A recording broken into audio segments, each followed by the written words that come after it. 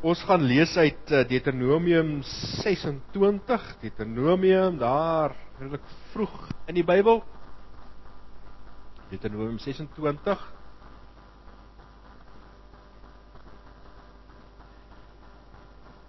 Dit eers bietjie later.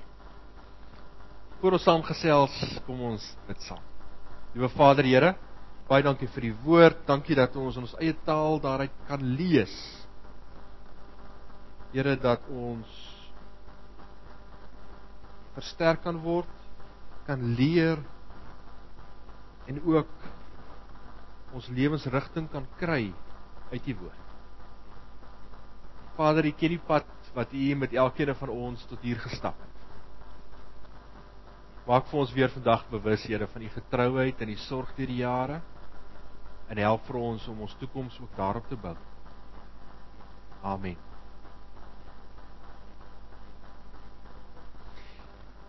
Ek het reeds by die doop so 'n bietjie begin verwys na die rol van rituele om vir ons te help onthou hoe het ons tot hier gekom. Want dit waaroor dit gaan is dat ons sal onthou waar ons vandaan kom. Dat ons sal onthou wat is die pad wat ons tot hier gestap het. En hierdie verhale van ons, hierdie storie van ons het 'n paar komponente in. Aan die een kant het ons elkeen 'n feite storie en kan ons vandag vir mekaar vertel van waar ek gebore is en toe het ons soontoe verhuis en ek was daar in die skool gewees en dit het gebeur en ouma en oupa het by ons kom bly en oupa is dood en so het ons aangegaan, later hier gebly universiteit toe en nou is ek hier in Engeland. Dan is daar ook 'n emosionele verhaal wat ons kan vertel van die goeie tye en die slegte tye. Hoe opgewonde ons was toe ons daar as klein ouetjies 'n kleilat gemaak het en gegooi het en ketty geskiet en gespeel het. Ag, sulke goedjies. Hoe hartseer tye daar vir ons was toe niemand op die skool met ons wou speel nie, of eerste liefdesteleurstelling, of later 'n baie groter en moeiliker tye in ons lewe. Maar dan is daar ook ons geloofstorie. Ek het hy groot geword in 'n huis dalk waar die Here nie geken het nie. Ek het saam met my maats begin kerk toe gaan. Ek het die Here leer ken, ek het die Here aangeneem, was dalk op 'n kamp gewees. Of ek het in 'n huis groot geword waar my ouers die Here geken het en hom gedien het. Vandat ek kan onthou dat hierdie wete van God is in ons lewens deel van my DNA was van die begin af.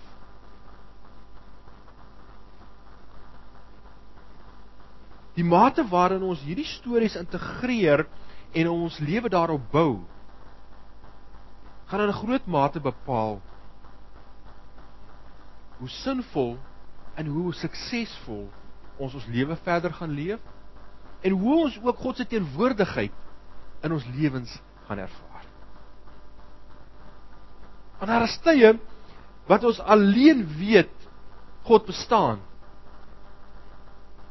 omdat ons hom agter ons kan sien. Want die omstandighede waarin ons is, dit wat ons belewe, dit wat ons ervaar, sien ons hom nie.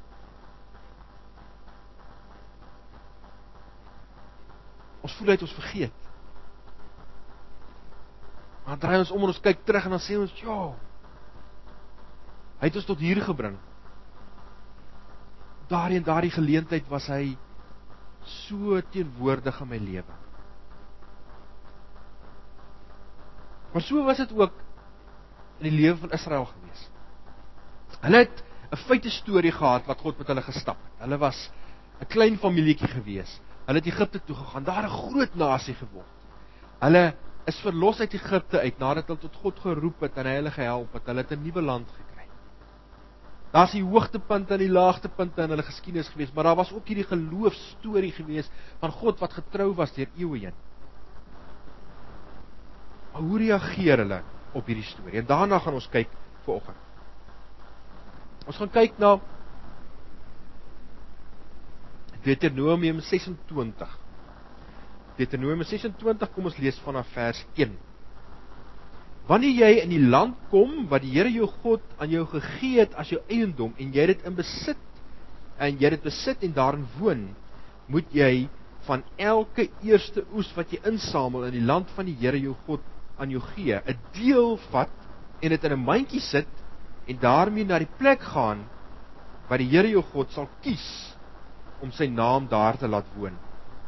Jy moet na die priester toe gaan wat in daardie tyd daar sal wees en vir hom sê: ek verklaar vandag voor die Here u God dat ek gekom het in die land wat die Here met 'n eed aan ons voorvaders beloof het om aan ons te gee. Dan moet die priester die mandjie by jou vat en dit neersit voor die altaar van die Here jou God. Jy moet dan in die teenwoordigheid van die Here jou God sê: my vader was 'n Arameer wat van plek tot plek getrek het. Hy het na Egipte toe gegaan en met min mense daar as vreemdelinge gaan woon. Daar het hy groot en sterk en talryke nasie geword. Die Egiptenaars het ons sleg behandel. Hulle het ons verdruk, ons harde werk laat doen. Ons het na die Here, die God van ons voorvaders, om hulp geroep. Hy het ons gehoor. Hy het ons ellende en ons swaar kry raak gesien hoe ons verdruk word. Die Here het ons uit Egipte laat wegtrek deur magtige dade, groot dade wat vrees inboesem het. Tekens en wonders. Hy het ons in hierdie plek gebring en hierdie land aan ons gegee, 'n land wat oorloop van melk en honing. Dit is die rede waarom ek nou die eerste opbrengs van die land wat die Here aan my gegee het, gebring het. Dan moet jy dit neersit in die teenwoordigheid van die Here jou God en hom aanbid. Jy moet al die goeie dinge geniet wat die Here jou God aan jou en jou huisgenote gegee. Jy en die leviete en die vreemdelinge wat by jou woon. Ons lees net tot daar. Ons sal ander gedeeltes lees, maar dit eers 'n bietjie later. Nou, God is op pad met sy volk. Hulle is 'n saamgeflanste groep wat daar uit Egipte gevlug het. Nie net Jode nie, maar ook ander ouens wat saam met hulle was. Die Here gee vir hulle die wet. Hy's besig om hulle saam te bind, hulle te integreer as 'n geheel. En dan gee hy vir hulle 'n manier waarop hulle saamgebind kan word. Waarop hulle kan onthou waar hulle vandaan kom. Herinner hulle daaraan dat dit wat julle gaan kry, die land wat julle gaan kry, kom van God af. Dis genade uit sy hand uit. Dis 'n geskenk van God. Maar nou is die vraag: as hulle daar is, as hulle die land gekry het, die land van melk en honing soos dit letterlik hier staan, en hulle bly daar vir ruk en dit begin goed gaan met hulle, gaan hulle nog vir God onthou? Gaan hulle nog onthou wie hulle God is? Ons almal weet, ons het hierdie menslike eienskap aan ons, dat as dit met ons begin goed gaan, dan begin ons al hoe meer en meer vertrou op onsself. Al hoe minder op God. Sou dit ook waar wees Israel? En dan kom God en hy gee vir hulle 'n manier wat vir hulle gereeld sal herinner aan dit wat hy in hulle lewens gedoen het. Hy gee vir hulle 'n letterlike dankoffer liturgie. Nou dankoffer, weet ons wat is dit? Dit is iets om dankie te sê, maar liturgie, wat is dit? Dit is 'n gebruik wat ons het. Dit beteken letterlik diens aan God. So dis 'n dankoffer diens aan God. Dis 'n manier wat hulle gereeld herinner sou word aan dit wat God in hulle lewens gedoen het. Dis iets wat hulle sou doen elke jaar as hulle die oes ingesamel het. As hulle die seën ervaar het van dit wat God vir hulle gegee het. Dan sê die Here vir hulle: gaan dan in die tempel, vat 'n mandjie saam van die eerste dinge wat julle geopset. Dan gaan julle daar na die priester toe, dan gee julle vir die priester. Dan sê julle daar vir die priester: ons bring hierdie uit dankbaarheid vir dit wat die Here, ons God, aan ons gegee het. Dit wat hy vir ons gedoen het. En dan deel julle dit in eerste plek met julle gesin, met die leviete wat daar in die tempel gewerk het, maar ook die vreemdelinge wat by julle bly. dit sal julle altyd herinner, waar julle vandaan kom, en waar julle gekry het wat julle het. Maar dit is belangrik dat ons moet kyk, wat presies hulle gesê het, as hulle hierdie offer gebring het. Dit was 'n klein geloofsbelydenis gewees. Ons het vandag baie geloofsbelydennisse wat langer is en meer in detail is, maar hierdie is een van die vroegste geloofsbelydennisse wat ons in die Bybel kry. Waar God vir die volk sê, maar julle moet die volgende sê: dit wat ons het, dit nie verdien nie, maar God het dit vir ons gegee. En die tweede plek was ons pa 'n arameer gewees, van plek tot plek getrek het. Van die vertaling sê letterlik 'n swerwende arameer gewees. En dit begin by Abraham. Abraham was swerwend gewees, God het vir hom 'n land gegee. Hulle was in Egipte gewees, hulle was daar 'n klein gesinnetjie gewees, hulle is groot volk geword, hulle is verdruk. God het hulle gehoor toe hulle geroep het, hy het hulle verlos. En daarom bring ek my offer. Ek bely hierdie dinge voor God, ek doen iets fisies, ek bring hierdie eerste dingetjies van wat ek my koring of wat ook al ek geoes het, en ek kom sit dit hier neer. Maar dis die vraag, het hulle dit gedoen, en het hulle vir God onthou? En die antwoord hierop te kry, moet ons so 700 jaar vorentoe spring. En kyk na wat twee profete sê. Ons kan lees in Hosea, ons gaan ook lees in Amos.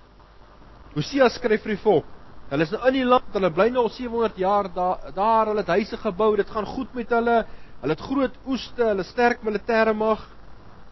Nou kyk wat skryf Hosea vir hulle. Ek ken jou Efraim was met 'n ander naam vir Israel. Israel kan nie vir my wegkruip nie. Jy het my verlaat soos 'n prostituut haar man los. Jy is onrein. Julle optrede verhinder julle om terug te kom na julle God toe. 'n Gees van ontug is in julle midde, soos met 'n prostituut. Daarom ken julle nie die Here nie. Die verwaandheid van Israel getuig teen hom. Israel en Efraim sal onder die vrag van skuld struikel. Ook Juda sal saam met hulle val. Juda wat amper die witbroodjie was in hierdie volk, die spesiale stam, selfs hulle sal struikel. Hosea 6, die volgende hoofstuk. Wat moet ek met jou doen, Efraim? Wat moet ek met jou doen, Juda? Julle liefde is soos 'n môrewolkie. Dit verdwyn so vinnig soos die dou. Dis waarom ek julle met my profete gestrem het. Julle met my woorde vernietig het. My straf oor julle kom so seker soos die lig. Want ek verwag liefde eerder as offers, toewyding aan my eerder as brandoffers. Julle het weer die verbond met my verbreek, soos destyds by die dorp Adam. Daar was julle ontrou aan my. So geen twyfel hier wat Hosea hier vir die volk probeer sê, is dat julle het geloof gehad, maar die geloof was soos 'n wolkie wat in die oggend daar is, en dan kom die son en hy brand dit weg. Julle het vergeet waar julle vandaan kom, sê hy vir hulle. Volgende profeet, Amos.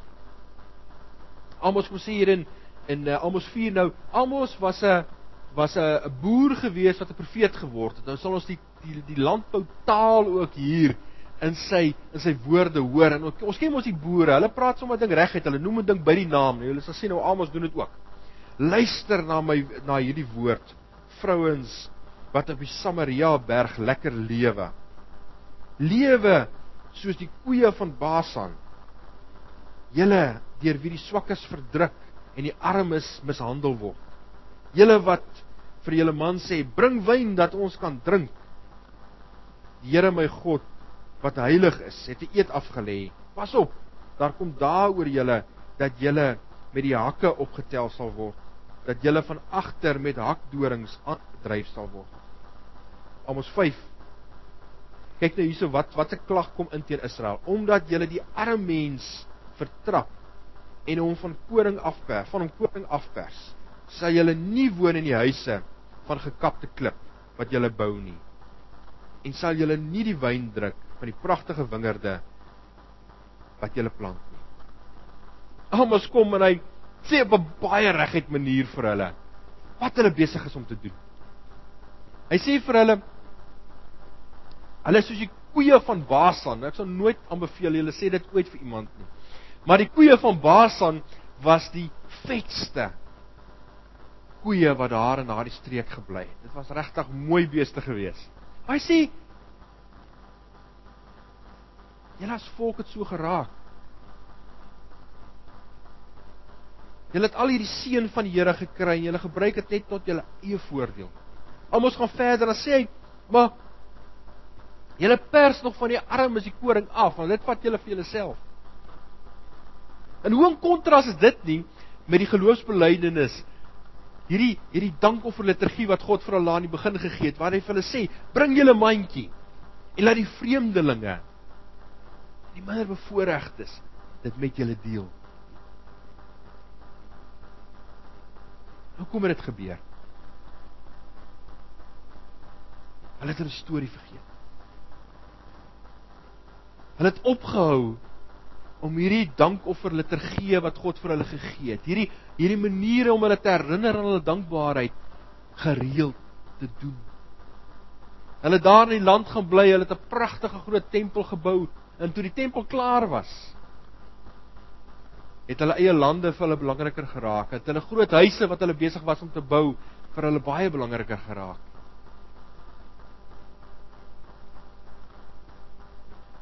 En het hulle eie voorspoed ingeskuif tussen hulle en God. In die afgelope week gesels ek met Dawie van Vieren, wat predikant lank in Londenwyk was en nou in Australië is. En hy sê dit vir my 'n baie ontstellende ding. Hy sê, nou so verlede maand het een van die groot Anglikaanse biskoppe in Australië, hulle synode toegespreek. En hy sê toe dit daar wat vir my baie ontstellend was. Hy sê toe vir die gemeentes daar, pas op vir die Suid-Afrikaners. Hy sê wat hulle is fools go. Maar wat tans in Australië gebeur is dat met die gewellige lot Suid-Afrikaners wat daar kom bly is daar gemeentes wat ontplof.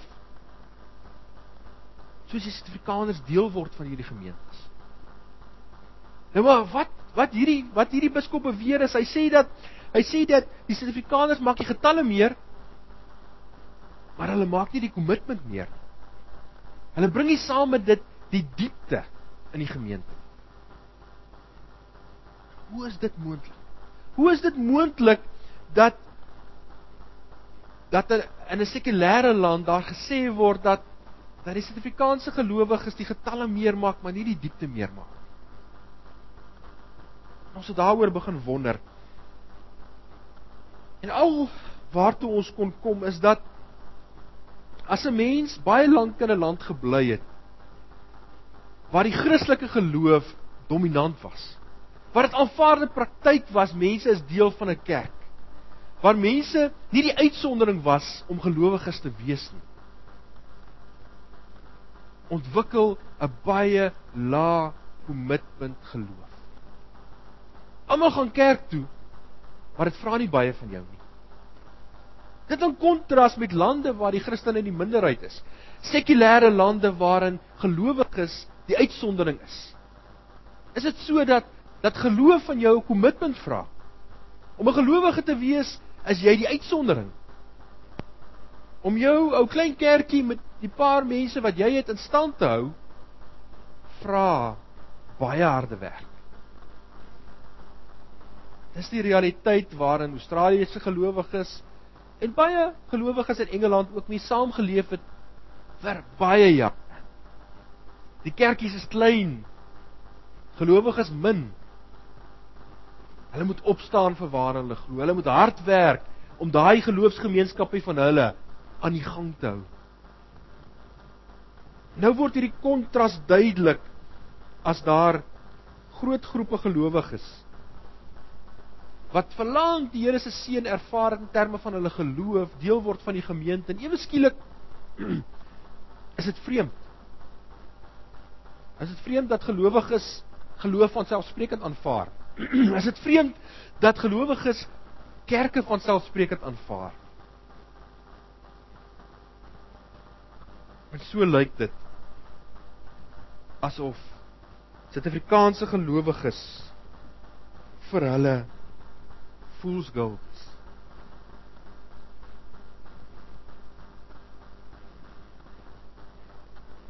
Maar dit kan alleen gebeur as ons vergeet waar ons vandaan kom.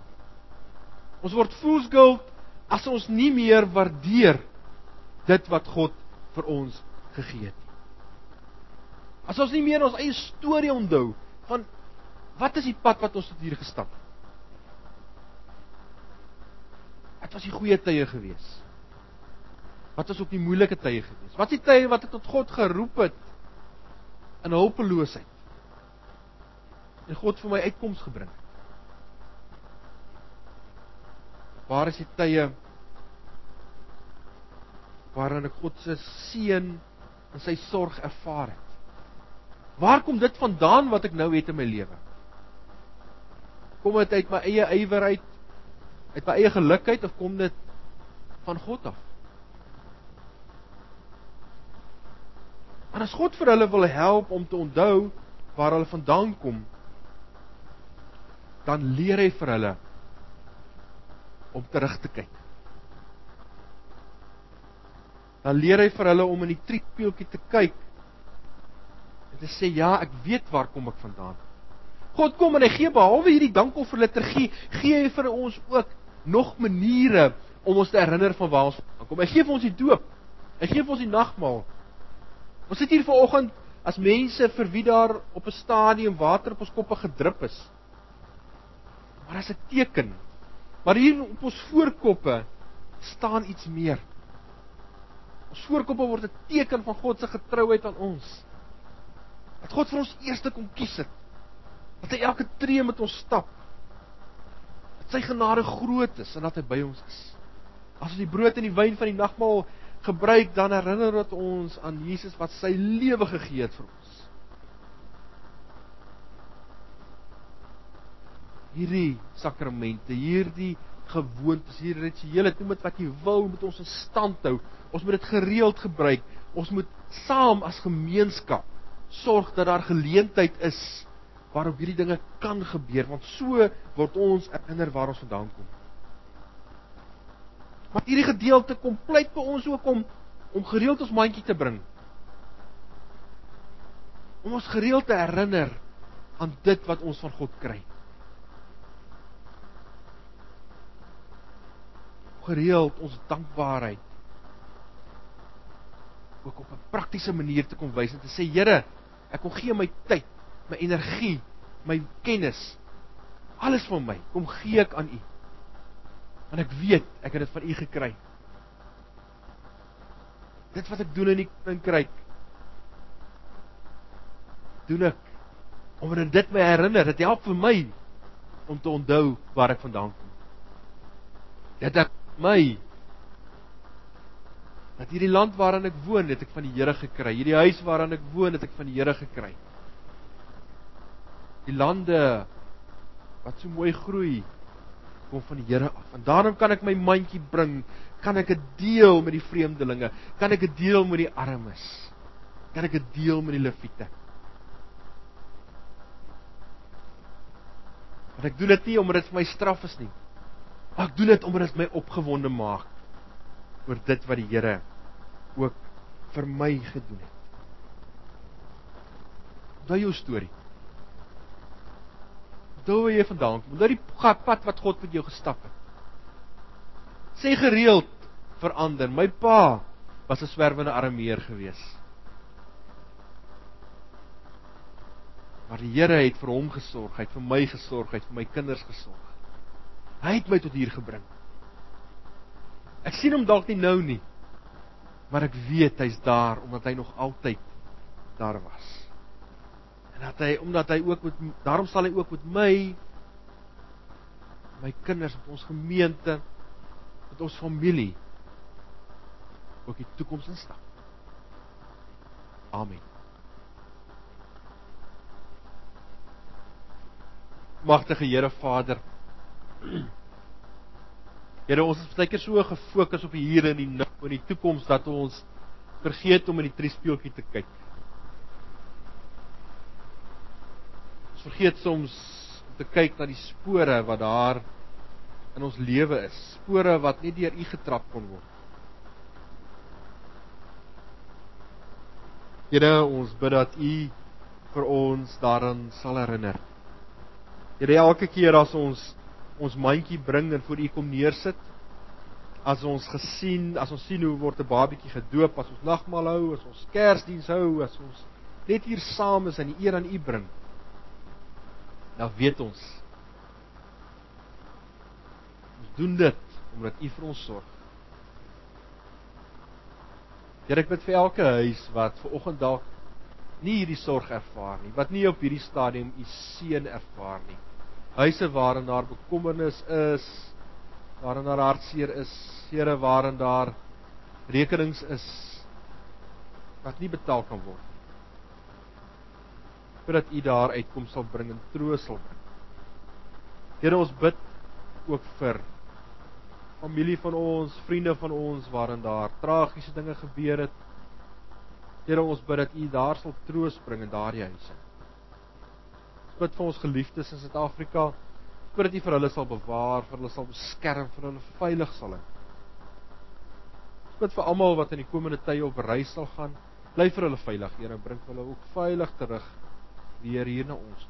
Here, ons dankie ook vir die huise waarin daar babatjies gebore is, die seën wat U so op so 'n besondere manier ook uitgestort het in ouer pare se lewens. Ouer pare wat lank ook so gesmag het na 'n klein ding en U ook daar voorsien. Ek dink aan die besondere aan Tinus en Andre Boegner wat ook vanoggend hospitaal toe is vir die geboorte van hulle nuwe baba. Bewaar U ook in die besonder vir Andre. Wees met hulle ook in die komende dae. Dankie vir U genade, Here. Dankie vir U getrouheid, dankie vir U sorg. Amen.